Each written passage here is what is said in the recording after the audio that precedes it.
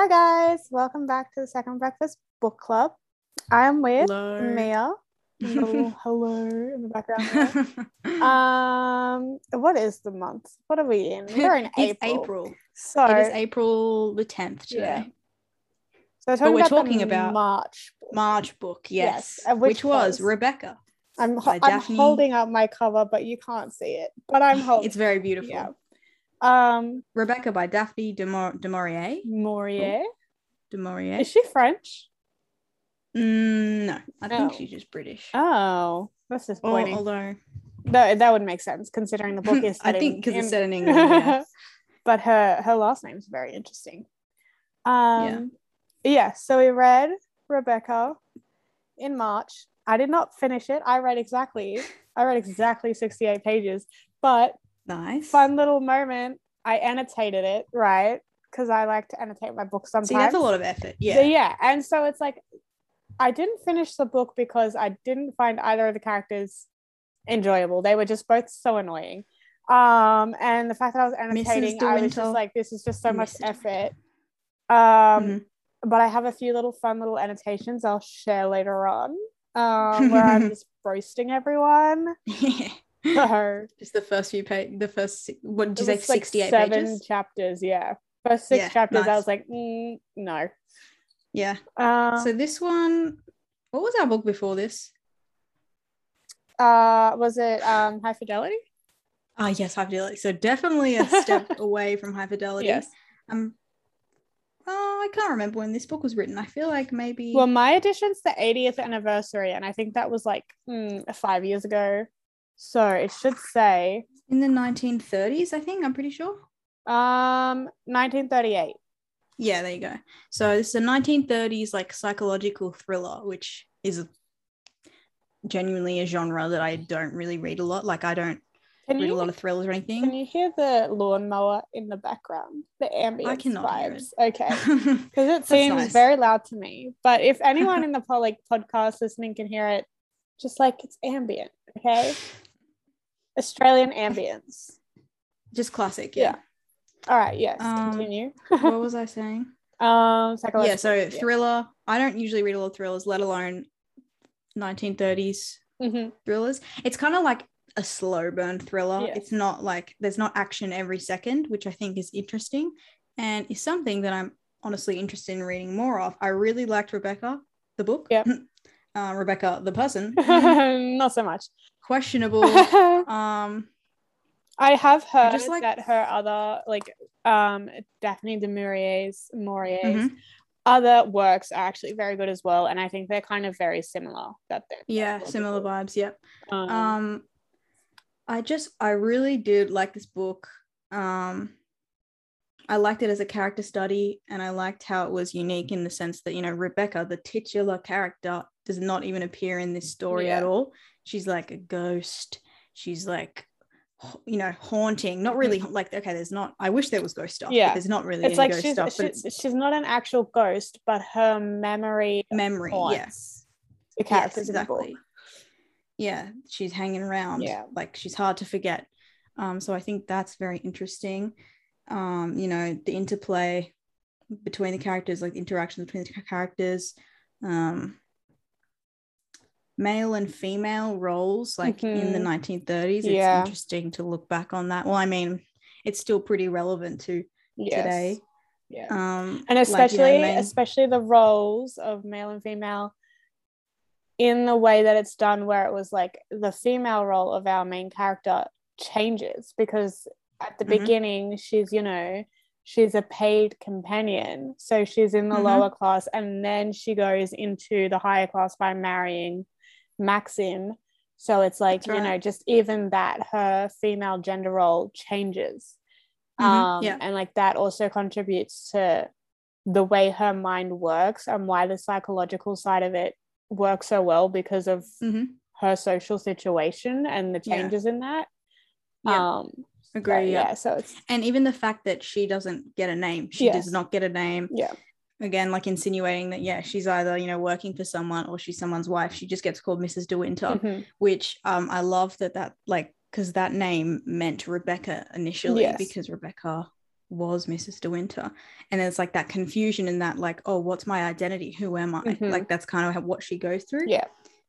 Also like the concept of like women being pitted against women, like it's like the conflict arises in this book between all the female characters. Yeah. So, you know, the new Mrs. De Winter, the nameless protagonist, well, arguable protagonist, is, you know, going against Rebecca, but also what's her name?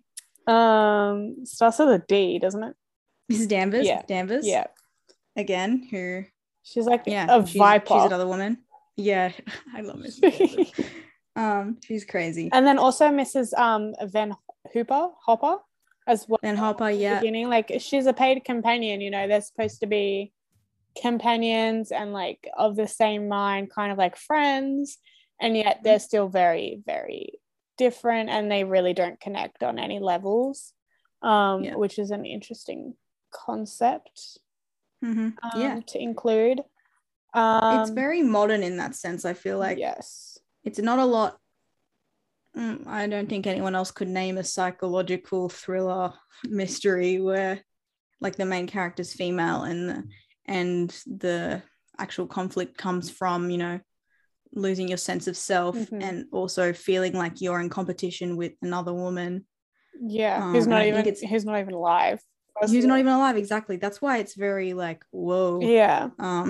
Wow, what a great descriptor. It's very whoa. But the thing about, you know, women against women, and then, you know, this protagonist, her whole identity is tied to Rebecca and the way that she feels like against Rebecca. But Rebecca's not there, and it's literally all in her mind, and it's only personified through Mrs. Danvers. So it's like she's in this fight against Rebecca through a different person.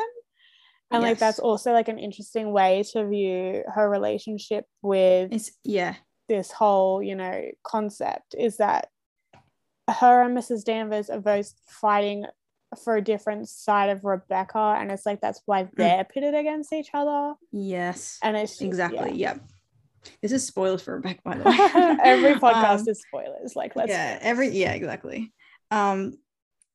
Yes, I literally 100% agree with that. That's a very good point. And that's why, again, I think it's very unique in that sense. And I love that, you know, the author actually is female. Usually there's a lot of older classics that are, you know, they might have a female protagonist, but it's written by men. You're kind of like, oh, how did they? Especially back then when everyone was like, no, man is this and female is that, and there's no so like, how did any of these male writers back in the day understand anything that a female was going through? I know, like, and that's why I'm always shocked when if I read a book and it's like not by a woman and I really like the female characters, and you're like, hold up, how do I relate? maybe I shouldn't. But just very interesting.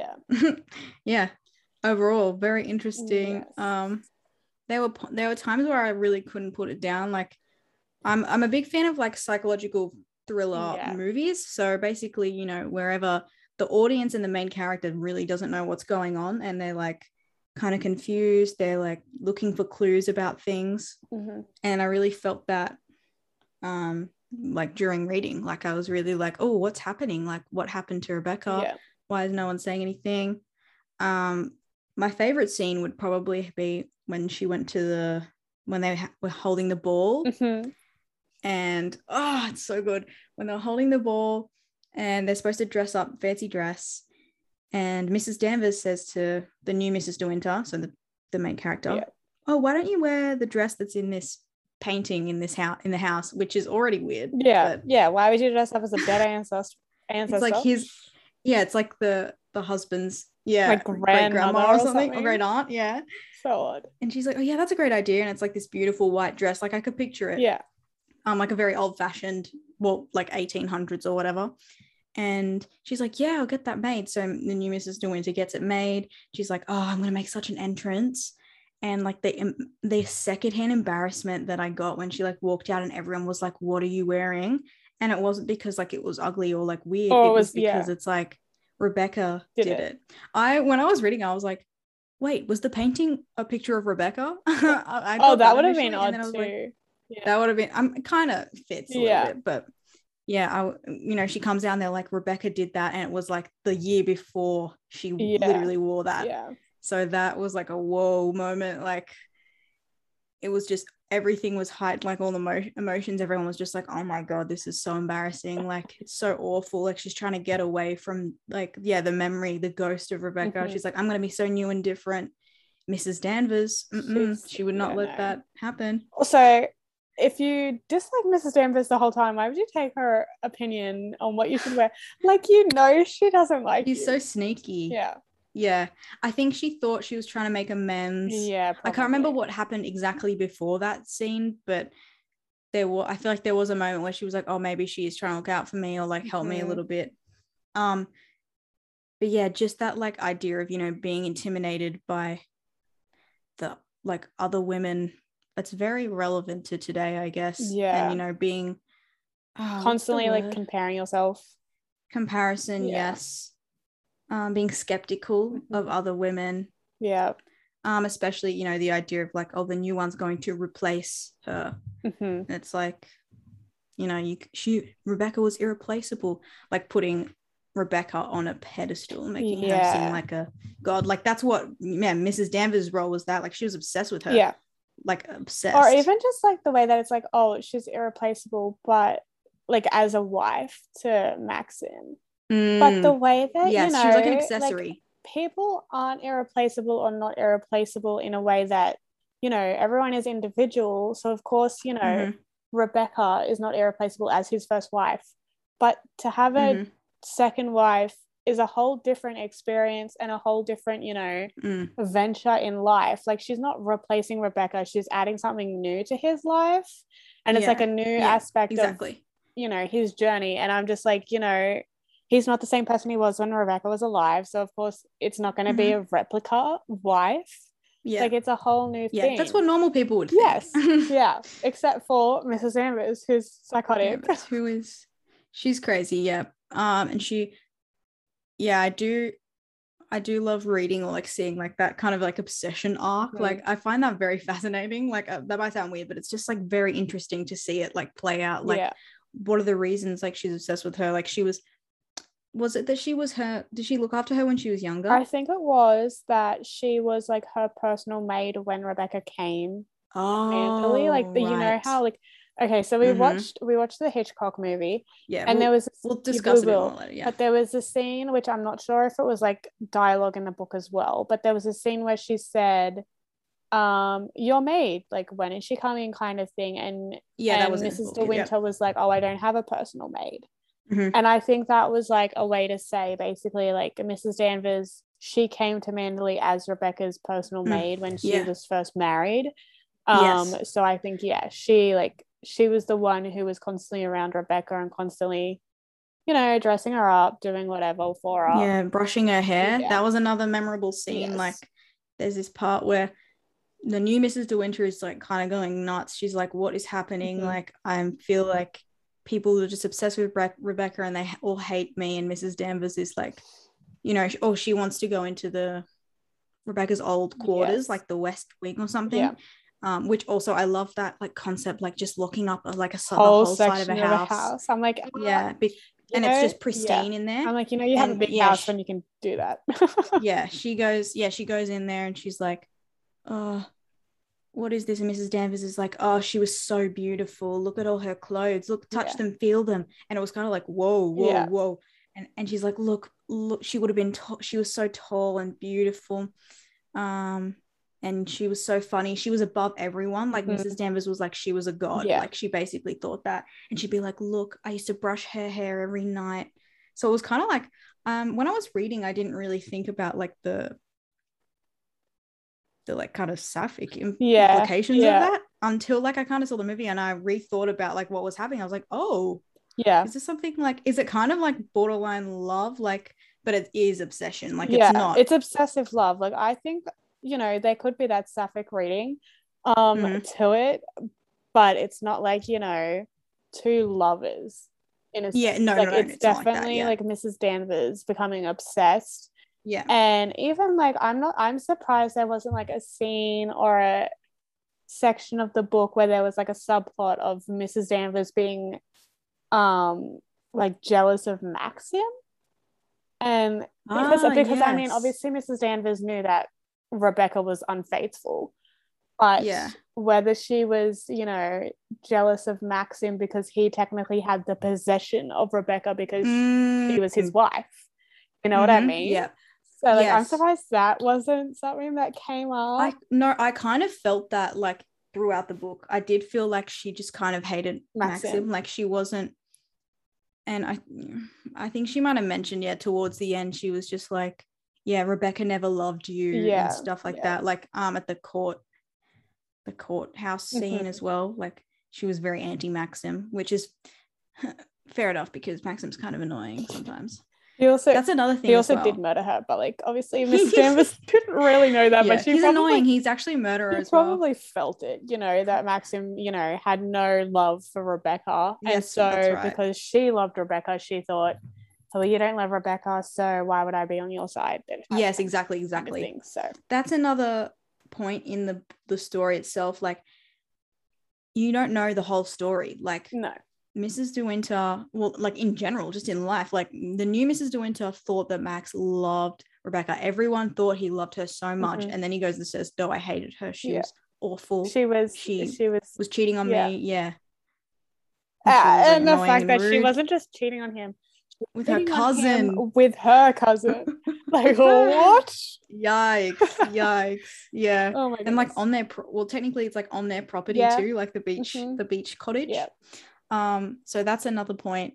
And then the point of like Maxim coming, so Mr. De Winter, the guy she main girl marries, just coming in and being like literally, no offense to the main girl, but basically just seeing the first girl, you know, and grabbing her and saying, hey, you're gonna marry me, because like I need to quickly like fix this. And the way he's not like, well, I mean, it was different in the 1930s, I guess. Like, I feel like a lot of the time you probably married someone and then, like, kind of had like physical attraction to them, or like public displays of affection and stuff like that. So he's very just like, oh, yes, would you like to marry me? Yes, and that's the thing I think kind of prevented me from enjoying the beginning of the book and like moving forward with it, was because I had seen the 2020 movie like last year, and at the beginning, like Armie Hammer as Maxim De Winter, he was like very touchy, very like, you know, all over Lily James. We'll discuss that. Talk about because I have things to say. I was reading a book after seeing that and going, why the hell has Maxim got no emotional capacity at all? Like he's just like, yeah, whatever, you're gonna marry me or not. But then, you know, we watched the Hitchcock and he was kind of like that at the beginning. But then later on in the movie, he got more touchy-feely. He was more like... Which makes sense. Darling. I think that, and it's like affectionate, but in like a really toned down way. In a very restricted... Kind of like best friend way. Yeah. So. But literally, let's talk about the movies because... So I had the experience of... I had no idea what was going to happen. About. I'd actually heard of it a long time, like I didn't know it was a book. I'd heard of the movie a long time ago, like the 1940 movie. That's what it came out, right? Yeah, I think so. Well, in the 1940s, because it's like, you know, very highly regarded. It's Hitchcock, who's a very famous British director. Yeah. So it's, you know, very high up on like my to watch list or whatever. And then people like, you know, as I started watching BookTube and stuff, people talk about different books all the time. Heard Rebecca was a book. I was like, oh, very nice. Yeah, would probably be interesting. And then, the 2020 version came out, obviously, in 2020. But I had not seen the movies before I'd read the book. So I was going in blind, which is an experience. And I think if I read the book without seeing the movie, I might have been more excited to know what was going on. But because I'd seen the movie, I knew what was going on. And the beginning of the book was just like very slow. I was like, what? See, I like that you think it was slow, but when I was reading it, I kind of thought it was like very cinematic. So that's maybe the difference there. Like I was thinking, oh, I can completely see how this would lend itself to cinema, to a film. to see that visually, I could completely see that. And then the whole book is very like, you know, the descriptive words just really lend itself to like being able to see it. So I think that's interesting. If you're not really used to reading in that type of way, like I kind of think of that like, well, I mean, when you read, you kind of have a little movie going on in your head, honestly. So I was like, okay, I know this is now I understand why they made this into a movie, and I'm sure it's going to be good because I was liking it. But yes, you watched the 2020 version? Yes, so I did end up watching 2021. I had a lot of thoughts. I watched that first before. So we watched the Hitchcock one together. Kayla, you watched 2020 in 2020, I think. You remember what you thought about it? I remember thinking, this is interesting, whatever, that's nice. And no, it's a book. Seen it, and I wasn't blown away. I was like, okay, I don't have to read the book now. Like, I know what's going to happen because it's like, you know, it's a mystery. And so I knew what was going to happen, and I wasn't blown away by the movie. I was like, I'll never bother reading the book. But then I saw the book, this is specific edition at the bookstore. I was like, well, the beautiful cover. Gotta own that. And I was like, well, now that I own it, I should probably read it. So I remember thinking like the movie wasn't anything to rave about. So that's kind of how I went in. Like my expectations were like that because I read a lot of reviews and it kind of was saying that they took away like the really cool things about the book in the movie. And like there were a lot of so this is, what is it? It's Armie Hammer and Lily James. I thought Lily James was really good. I really liked her performance, genuinely. Armie Hammer was horrendous. And I mean, look, Armie Hammer the person, whoa, we're just gonna leave that. I don't want to talk about that. Especially because that all came to light after this movie. So like it's it's in the context of this movie. I don't think a lot of people watched it, to be honest, probably. But that was such a miscast. Like I can't believe that someone thought he would be good as that role. He's not charismatic at all, like as Maxim. Like, because even though Maxim's like not affectionate, he's got to charm this young girl somehow. Especially like it was a week. Thinks she's in love with him. He proposes in the most unromantic way and she still accepts him. So obviously there has to be something about him that just like pulls people in. That's right. And he was so wooden. He was just like every other man I've ever, and you know, like his accent was a bit off-putting because he's American and he was British. I was like, oh, why don't you just cast a British actor? But he was just a terrible and choice. He's like around the same age as Lily James, whereas you know in the book like, he's at least 20 years older than.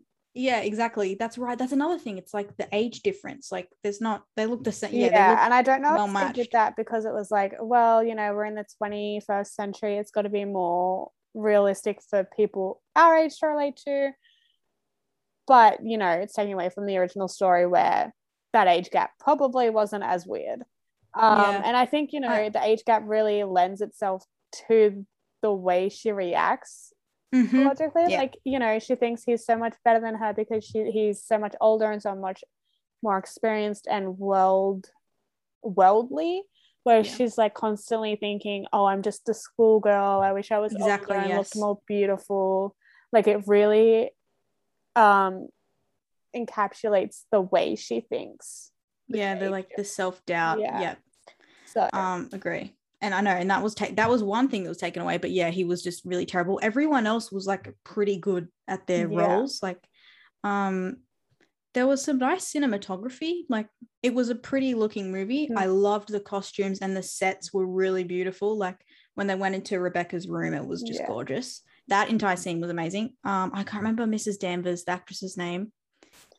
Was Mrs. Danvers older? She was great in the 2020. I think yes. So she was older, which is kind of how I pictured her. Well, not when I say older, like not she was not like elderly. No, but she would have been at least, you know, like 40. 50s. Yeah.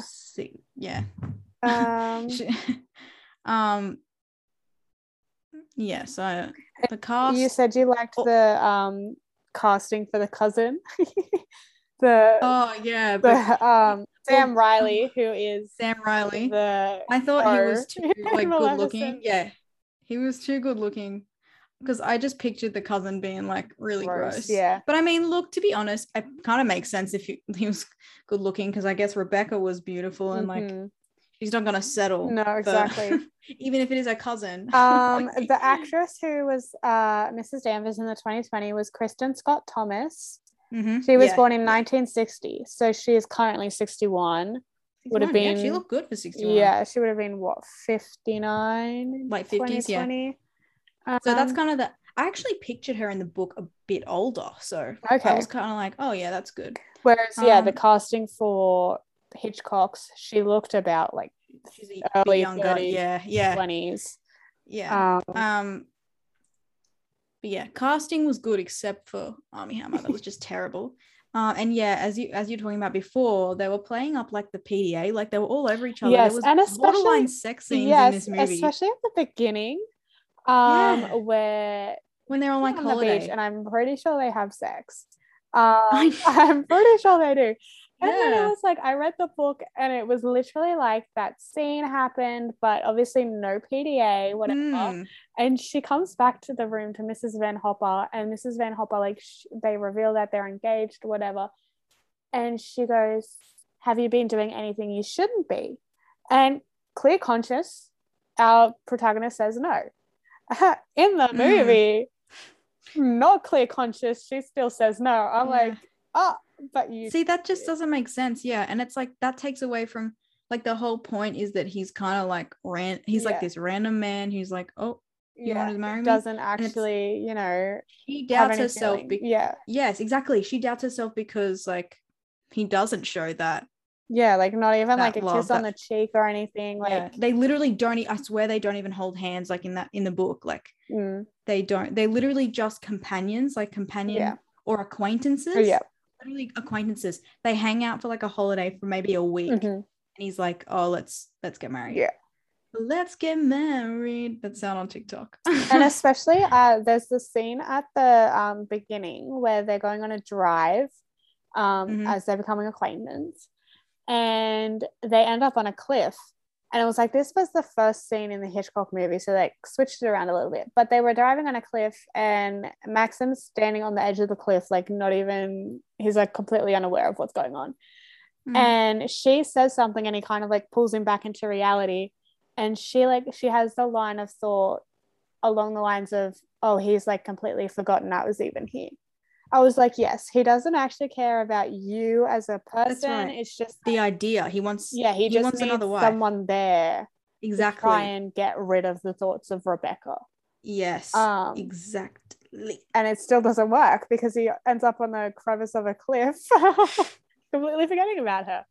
So yes, yeah. That's another point. And like one of the big things I said as well was that the ending they changed. Oh yes, the ending of the book is so powerful. Like I literally was like, whoa, like it really like the last couple pages made me enjoy it a lot more. Like I think I gave the book like 4.5 out of 5. But I was kind of thinking about 4 because it was like it was slowing down a little bit in the middle, but at the very end I was like, this is amazing. And they changed it in the 2020 movie. Like instead of ending the book, okay, yes, this is literally spoiler for the last page of the book. Instead of ending the book like with the fire of the house, like seeing Manderley burn, they end it with like Maxim and the main girl like just hanging out like in a hotel room and being yes, we're running away, like because like, you're amazing. That is actually the first chapter in the book. So 2020 movie changed it to the end rather than the start. Whereas Hitchcock, that's not in there at all. Yeah, so good. You know, it's like each version has done it differently in regards to the after of Manderley, which is interesting. But yes, I think I would have preferred it either at the beginning the way it is in the book or not at all the way it is in Hitchcock. Yeah. Like I didn't even remember it at the beginning. I remember, you said it. I was like, I don't even remember that chapter. I was like, literally, that's how it was like last night. That's how it starts. Manderley. I'm like, she's obviously not at Manderley when she's dreaming of Manderley. I do remember that line. Yes. Though, but I feel like the first chapter, I I can't remember what happened. I was like listening to an audiobook and it didn't. Yeah. It was like an abridged version, so it skipped some. Probably. Yeah, that's fine. But it's just. But yeah, like, and. Yes, go. Yeah, like, yeah, that movie, like, okay, maybe if it didn't have to go up against the Hitchcock one, people wouldn't have hated it as much. I mean, it's like, look, what happens in the book happens in the movie. Like, I guess it's a good adaptation in that sense. It, you know, it doesn't really get the tone of the book right, in my opinion. But like, because it's being compared to Hitchcock, which I hadn't seen at that point, but I just knew was going to be amazing. So yes, Hitchcock was good. 1940. We watched that last week. It was great. It was perfect. It was actually perfect. And especially because it was like, it really did make you feel uncomfortable in certain situations. Like I'm thinking back to the scene where they're in the study or whatever, and they're projecting the like little film and images they did from their little honeymoon.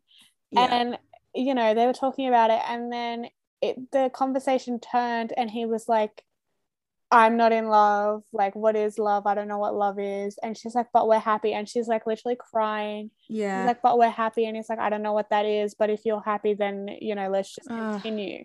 And it's like, it's actually so upsetting. Yes, it was that upsetting. She is in this situation where she loves him, but he doesn't love her back, and she can't leave. Yeah, like she can't do anything about it, exactly, because she has no family. She was poor before, and that's her whole identity now. She literally can't do anything more to make him love her because she thinks he's still in love with Rebecca. Damn. And it's just so true. And they do that so well. Like, again, that's another layer of the book that's like, it's portrayed very well in the Hitchcock film. So it's Joan Fontaine and Laurence Olivier, and they're perfect. Yeah, they're perfect. Especially because it's like you can see the age difference as well. Like, it's not as big as you would think in the book. Yeah, but like it's still there a little bit. Yeah, and I think they made his hair like darker. They did a bit of grey. Yeah, so it makes him. But it's just good. He like Laurence Olivier did it so well, because it's like you're kind of supposed to like they made Maxim very likable. Like, he made him very likable. Yeah. Like, I was like, well, I'd kind of fall for this man, honestly. but like, yeah, like, oh, if you're a young girl and this like attractive older man is like, who marry me, like, money, okay, like, you know, he has security, and he, you know, he doesn't say all the right things, but he kind of implies them, and he's very charismatic. Yes, he's very charismatic. Then a good enough like level, you know, wait, what am I trying to say? But like, also he has this estate that is like world renowned, or at least renowned in the very popular, like, prominent circles of the British society. Like, if that man asks you to marry him, like, you say yes. You gotta say yes. Yeah. And Joan Fontaine, she was amazing as well. Very, like, you can very much empathize with her. Like, yes, you really understand, like, you know, the book is first person, and this movie is, well, I was going to say it doesn't have a voiceover, but at the beginning, does it have a voiceover? I think it might say it says the first few lines of the book. Yes, I think so. But also, like, even though it's like, obviously movies aren't in first person because you're seeing everyone at the same time, a lot of scenes are just her. So it's like, it still feels like a first person. Yes, exactly. Because it's just her and no one else around, or her, like, her experience. Yeah, you see from her perspective in a very large scale set, and it's like her, like this tiny little being, and you're like, like, that emphasizes the feeling of not knowing how the hell you're here, why you're here, who you are. Like, it was just done very well. Yeah. And I know, like, even though it was in black and white, like, I think black and white actually made it better. I actually really enjoyed it in black and white. Yeah. But yeah, you could tell, like, the costumes and the actual set itself, like the Manderley itself. I love that setting, like, just a big spooky house. Like, I love that. Very extravagant, like, you know, over the top rich people. Like, they have too much. Yeah, well, they have enough house to still shut off a whole section and be able to live.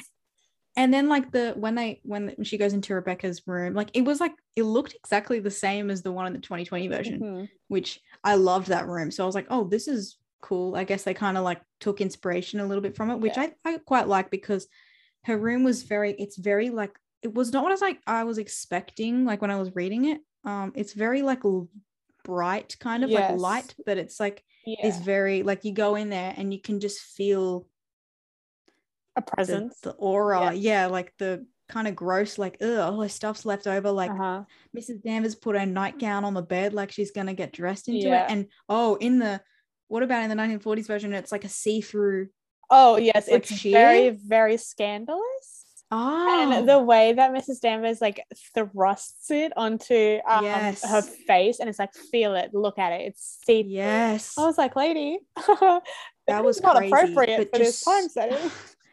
That was like kind of jaw drop moment. I was like, oh my god, it's a see-through nightgown. And it was like that's crazy in the 1940s. Like if it was in a more modern type of story, you'd be like, oh, okay, she's a little scandalous, okay, whatever. In 1940, in a black and white film, you can see through it. You're like, oh my goodness. And especially because like literally Mrs. Danvers said, look, you can see my hand through it. Yes, she said that. And then she like runs to doesn't she like run to the window after that? She's like, you know, that was like the last straw. She was like, oh god. Oh goodness. But and like that was when I the way that it was crazy in a sense, because at that point our protagonist thought Rebecca and Maxim were in love, and so the only person who would have been seeing Rebecca in that would have been Maxim, and so she's thinking, oh my gosh, she's so beautiful, she's so scandalous, and like how could I ever compare, when really she's got this scandalous nightgown because she's actually having affairs with a bunch of other people. It's not like because she's trying to be sexy for her husband. Literally. That was such a good moment, and like the music really, the score very much. But that was like the moment where I was like, oh, Mrs. Danvers, so you kind of like the see-through nightie, don't you? Because like to think that she would have probably seen her in that too, honestly, if she was like dressing her and like brushing her hair. Anyway. She wouldn't have been opposed, probably. Oh my goodness. But very, very good. Well, I mean, good / scary vibes from that movie. I feel like I would like it even more rewatching it. Like, again, it's kind of like a story where it is pretty slow burn. Like there is a part in the middle of both like the movie and the book where it's just a little bit slow, but it's like, you know, it gets there in the end. It really does. But loved it. And the more like we've spoken about it today, like the more I want to continue. But I'm just like, but geez, the beginning of the book. Oh my god. I'm like, can you be a little bit more interesting? A little bit less annoying? Is she still hanging out with Ben Hopper? I think it was. They've just gotten engaged. So this is where it picks up. The last thing I annotated was, of course, she said, you know why he is marrying you, don't you? You haven't flattered yourself he's in love with you. The fact is that empty house got on his nerves to such an extent he nearly went off his head. He admitted as much before you came into the room. He just can't go on living there alone. She's right. She's right. And so I was like, see, I believe this. I was like, Mrs. Van Hopper is like telling the truth, because like he doesn't care about her, like as a person specifically. He just wants someone. Yes. That's a very good annotation, Michaela. Find some other good ones. Let's have a look. Any other good ones? I just tabbed, hang on, let me find a quote. I just tabbed a couple quotes that really hit. There's one that's like, this one always, I annotated where she tore out the page in the poetry book and threw it in the fire. I was like, Jesus Christ, that was such obsessed. A good scene. She's already obsessed with Rebecca, and she doesn't even have Mrs. Danvers in her ear yet. Mrs. Danvers. I was like, this is gonna go hectic. I just love the singular line of just Beatrice, who is Maxim's sister, was just like, you see, she said, snapping the top and walking down the stairs, you are so very different from Rebecca. And that's after, I think, like they just met, maybe. Or maybe it's like when they talk to the grandma. Yes, so that grandma scene wasn't in the Hitchcock movie, but there was a scene in the 2020 where grandma said something weird about Rebecca, and she's like, but I'm not Rebecca, you know. Like, just that concept of like, wow, you're just so different to her, comparing to her constantly. And as well, like that one scene where like in the book, and it really hits in the Hitchcock movie when she's talking to Frank, who is Maxim's like accountant, like worker. Yeah. And she's like, okay, can you tell me, was Rebecca like, really beautiful? Describe her to. No, she didn't even say really beautiful, didn't she? She just said, can you describe her to me? Or like something along the lines. She didn't like say specifically what she wanted to know. Was Rebecca truly beautiful or something? Actually, you could be right. Well, at least in the movie, I think she just kind of said, can you, describe it to me? Because it was like she'd asked a couple questions. And she was like, she goes, what was she like? Or something like that. And he said, she was the most beautiful woman I'd ever seen, or something like that. Most beautiful creature there. I remember hearing creature. I was like, oh. I was like, oh, he liked her too. Everyone was obsessed with her. Yeah. Except Max. And fair enough, because he was the only one that really knew. Actually, but did Frank know that she was cheating? Probably. I feel like Frank... he probably knew a lot. He probably did. Just kind of kept it to himself because he's like, oh, that's not really my business. But yeah, it was... I loved that. Yeah, she had a connection to all the characters, the different characters. Yeah. What does that one say? Oh, this was the and yet you get married that I was telling you about earlier, where he says, where she goes, as he laughed like a mocking brother, I became silent, overwhelmed suddenly by the great gulf between us and how his very kindness to me widened it. And I annotated, and yet you still get married. It's like, how can you see him as like a brother, and like you can see the difference in age and the difference in, just like mentality, and yet you're like, I'll marry you. But my favorite annotation, I think, is at the end of chapter 4, it says, an appalling tragedy, she was saying. The papers were full of it, of course. They say he never talks about it, never mentions her name. She was drowned, in the bay near Manderley. And I highlighted that whole thing, but then I like extremely highlighted under she was drowned, and I was like, because she was murdered, it wasn't that she drowned, like she made this like the emphasis on she was drowned instead of... Who said that? She drowned. Mrs. Van Hooper or Hopper. So I was just like, I just found it interesting that the line was... Is that kind of foreshadowing? Yeah. I was like, she was drowned, instead of she drowned, Drowned, and I was like, is that trying to be a foreshadowing moment of someone killed her and drowned her? So yeah, I was like, I like that. And I wrote, I underlined was and said inclusion for foreshadowing. So I was like, yes.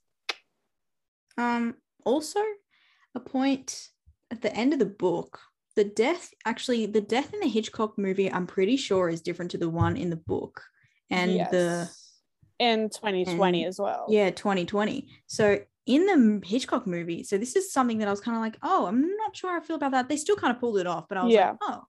They tried to make Maxim very empathetic by, instead of saying like, oh, he got the gun out. I'm pretty sure it was a gun. Yes. Yeah. He got the gun out and shot her. He pushed her and she fell and hit her head and died. Yes. That's pretty much what they said. It was basically, and I think it wasn't, I don't even think it was that she hit her head. I think it was that, they had a bit of a struggle. She was pushed or something, and she just kind of stumbled and collapsed. Yes. From like the cancer. Spoilers. So it was like an accident. Yeah. So he didn't actually kill her. It was at that point where they were struggling against each other that she collapsed and died. But in the movie of 2020 and in the book, 2020 in the book, he shoots her, and it's like she kind of is like, oh, go on, do it. Yes, like she has the gun.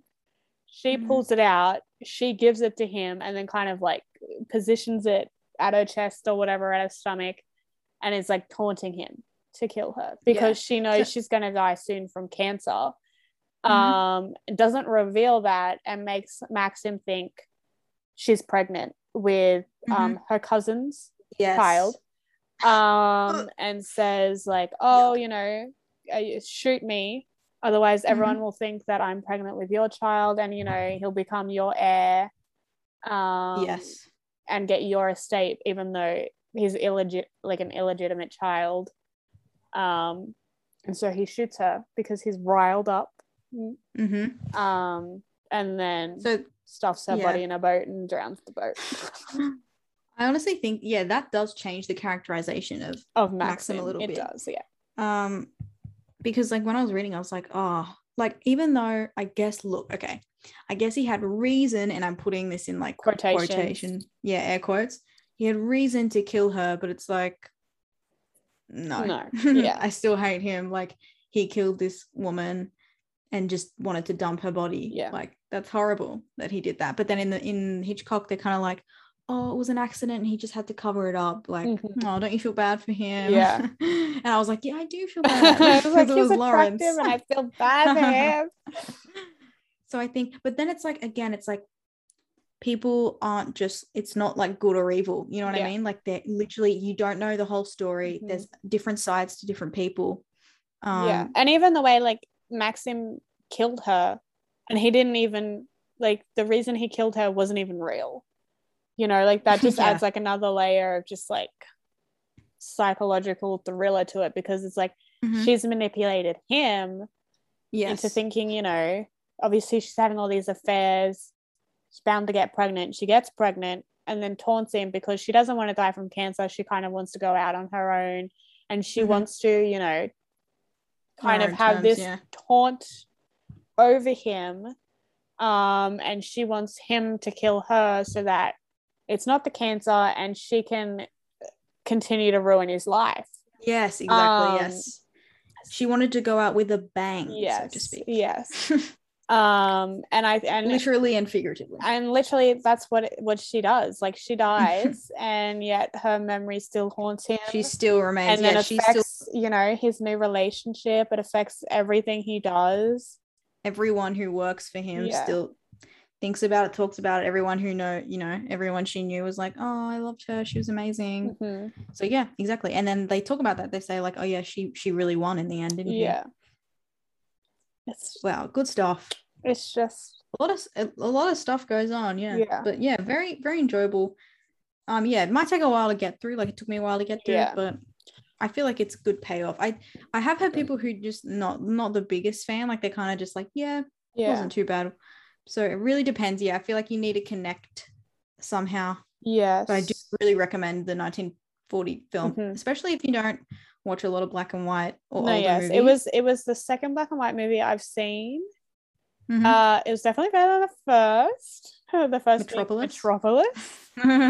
Which is a silent film, actually.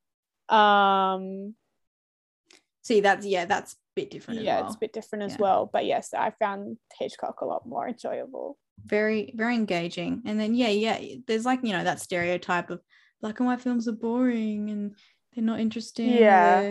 But even the other thing, I just thought of it just then talking about Metropolis. The thing with the black and white films, you know, in our minds as like 21st century people, you know, the 30s and whatever, they were everything has to be correct, everything has to be prim and proper. But even in Metropolis, there was very scandalous scenes. And I'm just starting to think, maybe that's right, 20s and 30s was not as prim and proper as they want us to think. And it depends on the filmmaker as well, and depends on the people making the film, like what kind of story they want to tell, like if they're pushing the limits. Like I feel like Metropolis maybe push the limits a little bit with the sheer nightgown. Well, you know, that was just like one kind of way that Hitchcock did it. But even in Metropolis, there's a very, very provocative scene. And you know, the message is that it's supposed to be provocative and kind of symbolize the difference between the workers and the rich and whatever. But it was just like, she was barely wearing any clothes. She was dancing in a really weird way. It's supposed to be, you know, sexy and enticing.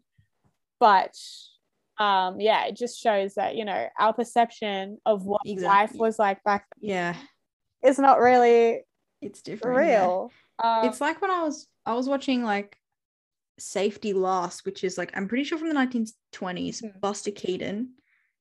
Pretty sure it's Buster Keaton. Wait, no, maybe it's not Buster Keaton. Oh, hang on, let me just check. But it's like physical comedy, like slapstick. And, like, I was laughing, and like, you don't think, you're like, this is not going to be funny. Like, they didn't have jokes in the 1920s. Especially like, you know, these days we have memes galore and TikToks and stuff, and that's like our humor. And yet stuff from like 50 years ago, 100 years ago, like, it's still funny. Like, Human It was Harold experience. Lloyd. It was not Buster Keaton. Harold Lloyd. Nice. I think. Am I right? Yeah. But yeah, black and white movies are fun. Really recommend that one. All right. I was gonna say next month, but this month. Yes, April. It is this month. April's book is Secret Garden. Yeah, I'm excited. I'm excited as well because I'm very much in the Easter spirit. Like, I feel like Easter is my favorite holiday, but I feel like the Easter spirit, I try and invoke it a lot during the year. I'm like, I've watched Avatar: The Last Airbender every year at Easter. And I'm like, in the middle of the year, I'm like, maybe I'll just watch Avatar to pretend I'm at Easter holidays again. But yes, I very much enjoy the spring vibes, even though we're in autumn. Like, it's got the spring colors, but it's like nice frosty air. And I'm so excited to read The Secret Garden because I feel like it'll very much fit the vibe of like naturey and spring and like pretty flowers, but also be like a little chilly and dark. Yes, so it is. So that's exactly right. So it's perfect for April. Completely the right vibe. Yeah, I have started it, and like I honestly want to finish it like today or like tomorrow. I have already cried, and that's Wait, how far in are you? Are you over 50%? I'm almost halfway. Okay, yeah, and it's quite a short book, but we have the movie, like the 1990s movie. I used to watch that movie so much as a kid, so that's why like I'm hearing it, I'm like, this is so beautiful, like it's exactly like the movie. And I mean, look, the movie might be trash like when I watch it again. Like we'll probably watch it together. It might be bad, but like it's just bring back all this like nostalgia. And it's so cute. Like, oh, I was like tearing up, like just hearing how happy like the kids were. Like they were so cute. I'm listening to an audiobook. I was actually doing a puzzle that I need to finish. Is it the Harry Potter puzzle? Yes, it's still not finished because all the pieces left are just completely black pieces. But I was listening to it doing that, and the narrator, I'm not sure what her name is. Narrator? Is that what you say? Yeah. She is amazing. She's doing all the voices. The Yorkshire accent is very important for like the servants of the house. It's just such beautiful vibes. And as you said, like it's like there are a lot of cute moments, but then it's like sometimes they'll say something and it's like so devastating. Yes, I'm so excited. Like because especially because like I was gonna say something, but I'm not gonna say it. This vibe is like very much the vibe of books I love. Like Anne of Green Gables, you know, it's all springy and happy, but then at the end, like I literally devastatingly cry my eyes out. Like I'm so excited for it. And the fact is, like, I literally don't even know. I don't even know what happens in the narrative. Like, I don't know the plot at all. The only experience I've ever had with The Secret Garden is, like, the first chapter on an audiobook. Like, that is it.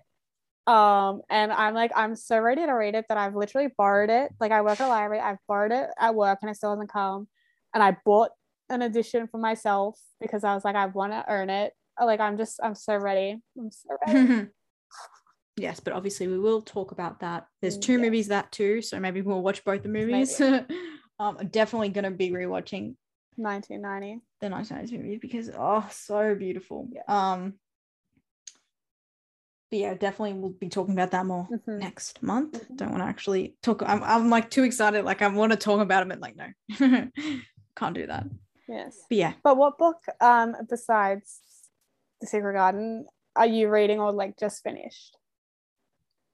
Honestly, it's been a very slow reading month for me. Yeah. Well, hang on, let me actually check. I borrowed this book. You can't see it. It is called The Would Be Queen. And I was thinking the other day, I was like, is that supposed to be like would be queen, as in like she would be if there wasn't something in the way? You know, like it's what's the word where like words sound like other words, you know? Like it's just like, yes, I know what you hidden meaning there.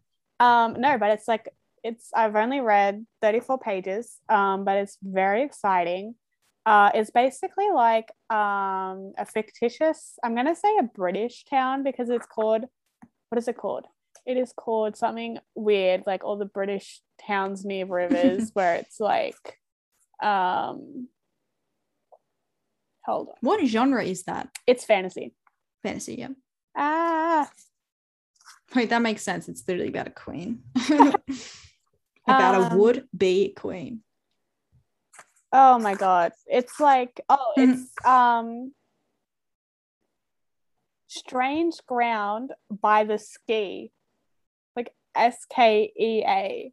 Like, you know how there's like a lot of British towns where it's like something on Avon or something by blah blah blah. Like That's it's very funny. like, you know, there's got to be a river in that town somewhere. That's funny. So it's like, I think it's like an alternate, there's two towns is what I'm kind of vibing with, because there's like our world where the main character is a librarian, but his library is basically being demolished soon and it's not really in use. And he befriended kind of like this homeless old lady who in the first chapter is like, she's the first chapter, right? And she kind of is escaping wolves. Like she's being chased because she's actually from this magical version of Strange Ground by Ski. And in that magical version of reality, there's a queen, an heir, and then two princesses, which is like the queen's sisters. And one has been locked in a tower for a couple of like 10 years or something, and she's literally terrible. Like she's so mean. And she murders like Shrek. Yeah, she murders the queen. Yeah. So, and I'm thinking the little homeless lady that dies in the first chapter is like related to the royal family somehow, and that's how like this little librarian guy, he befriends the homeless lady, and then when she dies, he kind of goes on a quest to find out why she died, and then ends up in this magical realism version of his town. Like that's where I'm thinking the vibes are going. I'm very excited. Yeah, it's quite intricate. It also the like fantasy version of the town reminds me of, you remember how we watched that Studio Ghibli cat movie? Yeah, the cat returns. Yeah, it reminds me of the cat town because there was like that tower and like a crazy and I was like, I just kind of keep picturing that town, like that little kingdom, cat kingdom. I can see that. Yeah. I'm like, oh, that's funny. Yeah.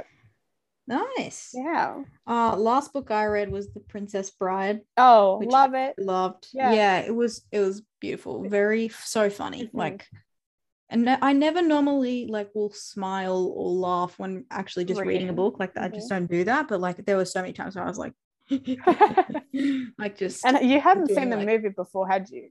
No, I had. Okay, so you. But it was only recently. Yes. So I recently, like a couple months ago, watched the movie, which I'm so sorry. Like it took me way too long to watch that movie. The movie was fantastic. The book was fantastic. I feel like I would like the movie probably more on a rewatch. Who's your favorite character? Inigo. Yeah, I love him. Yeah. I do. I know. I love Fezzik as well. They kind of come packaged. Yes. Together. And in the book though, doesn't Fezzik and what's his name die, or does Fezzik still live? But they actually kill like the little guy that they're with. They're fine. They're all right. I just remember someone dying that doesn't die in the movie, and I was just like, oh, they actually killed him off. I think it was the none of them die. Wasn't it the like guy who got Inigo and Fezzik?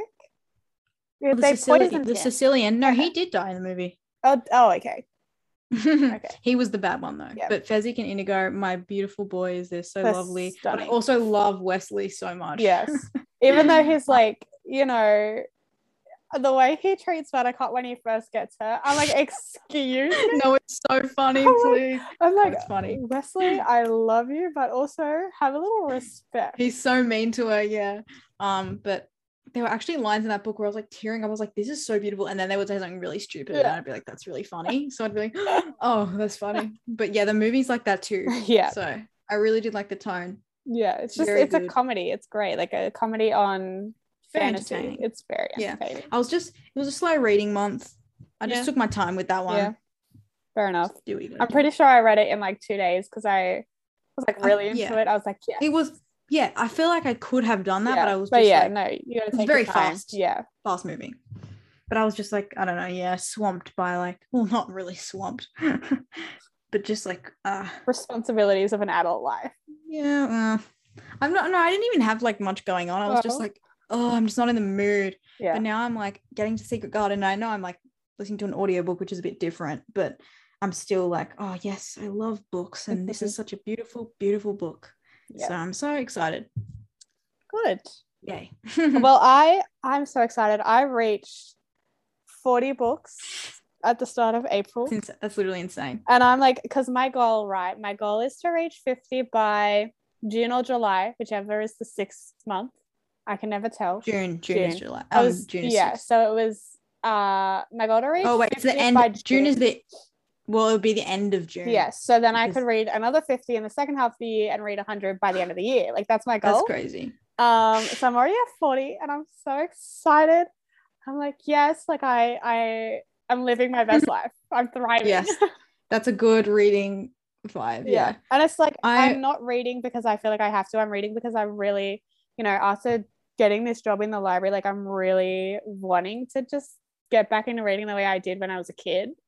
I'm like, I'm actually having so much fun with it. Mm-hmm. So yeah, I need to get into that mood because I feel like, I'm putting pressure on myself to like just read as many as I can. But it's like, read what you feel like. Read as many as you can if it's like that's the vibe. But if it's not the vibe, just exactly. read how you feel when you feel. Mm-hmm. Yeah. I just happen to feel it all the time and I'm so excited about it. Yeah. So yeah. Very cool. Hope everyone else is having a good reading month or just a chill reading month. Yeah. Just like we hope you're enjoying the book you are reading. Mm-hmm. And if not, the next book that you pick up, hopefully it's very good. But other news, I think I might rewatch Emma tonight because I'm obsessed. Oh, did I tell you I was doing an Emma painting? Yes. Right? Last weekend? Yes. Yeah, I haven't done any more of that and I wanted to this weekend, but I was a bit busy. But I'm doing a painting for Emma and I'm like, it's so cute. I have Mr. Knightley lying down from the movie, just overcome with emotion. Best scene in any Regency. It's better than the hand flex in Pride and Prejudice. Don't come at me. Whoa. That's how I feel. That is a big hot take. That's crazy. That's how that is feel. Actually really crazy, Michaela. Because I really like the Pride and Prejudice movie, but I also really like Emma the movie, and I like Emma the story, like the book. I enjoyed Emma the book better than Pride and Prejudice. See the thing with Pride and Prejudice, that hand flex, Michaela. I prefer the Pride and Prejudice BBC adaptation miniseries over the movie. There you go. So the hand flex isn't actually as much for me as Colin Firth sweatshirt scene. So it would be for me between Colin Firth sweatshirt scene and Mr. Knightley Emma scene. There you go. Like, yeah. So hand flex comes in at a solid third out of those three. Sorry to everyone who's obsessed with the movie. Yeah, fair enough. You can have your own opinion. Yeah. So I might rewatch that tonight because. Okay, so have you watched Bridgerton? Because I haven't not, but I feel like it's very much my vibe. Like I really. You would probably love it. Yeah. Because I feel like you would like it. My dad and my mom are watching it. Your mom and your dad is watching it with her. I was like, because I think it was when she put on the first season last year, he just happened to be sitting there and he just never left whenever she continued. Dads like he was like, I need to be here to finish this. And the reason I never watched it the first season, because the first season I was like, this is like scandalous Regency vibes. Like they're having sex and they're not married. I was like, that's not my Jane Austen vibe. But the TikToks I've seen from this new season, oh my goodness. Oh yes, yeah. Even though what's his name? What's that actor? I don't know. Did you ever watch? Wait, did you have ABC3? Yes. Yeah. Did you ever watch Leonardo? No. What is that? It was about young Leonardo da Vinci, and it had that actor. Wait, the main actor from this season? The one, with the sideburns. Yeah. Because he was in it and I was obsessed with that show and I loved him so much. Because everyone is obsessed with him, right? But he's actually gay in real life and it's literally devastating. I'm like, you're so attractive. And this show, oh my god, wait, let me show you. And then there's another scene with one of the oh wow. Oh my. He's literally young Leonardo da Vinci. I was obsessed with this show. Every time it came on, I was like, oh my god, I love him. Oh. Was it Australian? No. No, it was British. Okay. It was just so fun. Wait, Jonathan Bailey, is that his name? Maybe. Pretty sure that's him. Imagine it's not. But yes, and then there's a scene that I keep seeing where it's like the Bridgerton sister, and she's like, she's talking to some peasant boy, I think. I don't know. He's not noble. And he like reads all these books and is like, I put them aside for you because I thought you'd like them. I was like, oh. Yes, Jonathan Bailey. My sister is really liking this season more, I think. She's liking the enemies to lovers. Yes. And I think also like their outfits were just a bit ridiculous last year. Like their sideburns were just crazy from what I've seen. And I'm just like, oh my goodness. But yes, Jonathan Bailey is Anthony. He's gay in real life. Leonardo. So a young Leonardo da Vinci. But he's no one remembers that, but I need people to remember it. Look at this man. I was there for Leonardo. Look at this man. Come on. Yeah, he's cute. He's like the new he looks like the new Orlando Bloom. Doesn't he? My sister and I knew with that this mustache 10 years ago. He looks good, yeah. Yeah. How old is he? He is 33 years old. Nice. He was born in 1988. Why is 1988 too early to be 33 in my head? You know, like it's like too close. Like you shouldn't be 33 if you're born in 1988. You should be younger. I want to watch Leonardo now. Also, like Bridgerton is very like inclusive for Regency. Like it's like there's a lot of different ethnic people, and there's also obviously very racy scenes. Like it's very it just takes a modern show and puts it in Regency costumes, and I'm like, whoa, anachronistic. Yeah, so they incorporate modern ideas or like into a Regency period. And I think they actually did that like for costumes this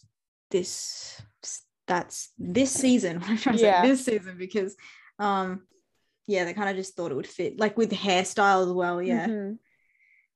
Anyway, I have not watched the show, but I think you'd probably like it. Yeah. All right. I feel like we've been talking for so long. I'm a little hungry.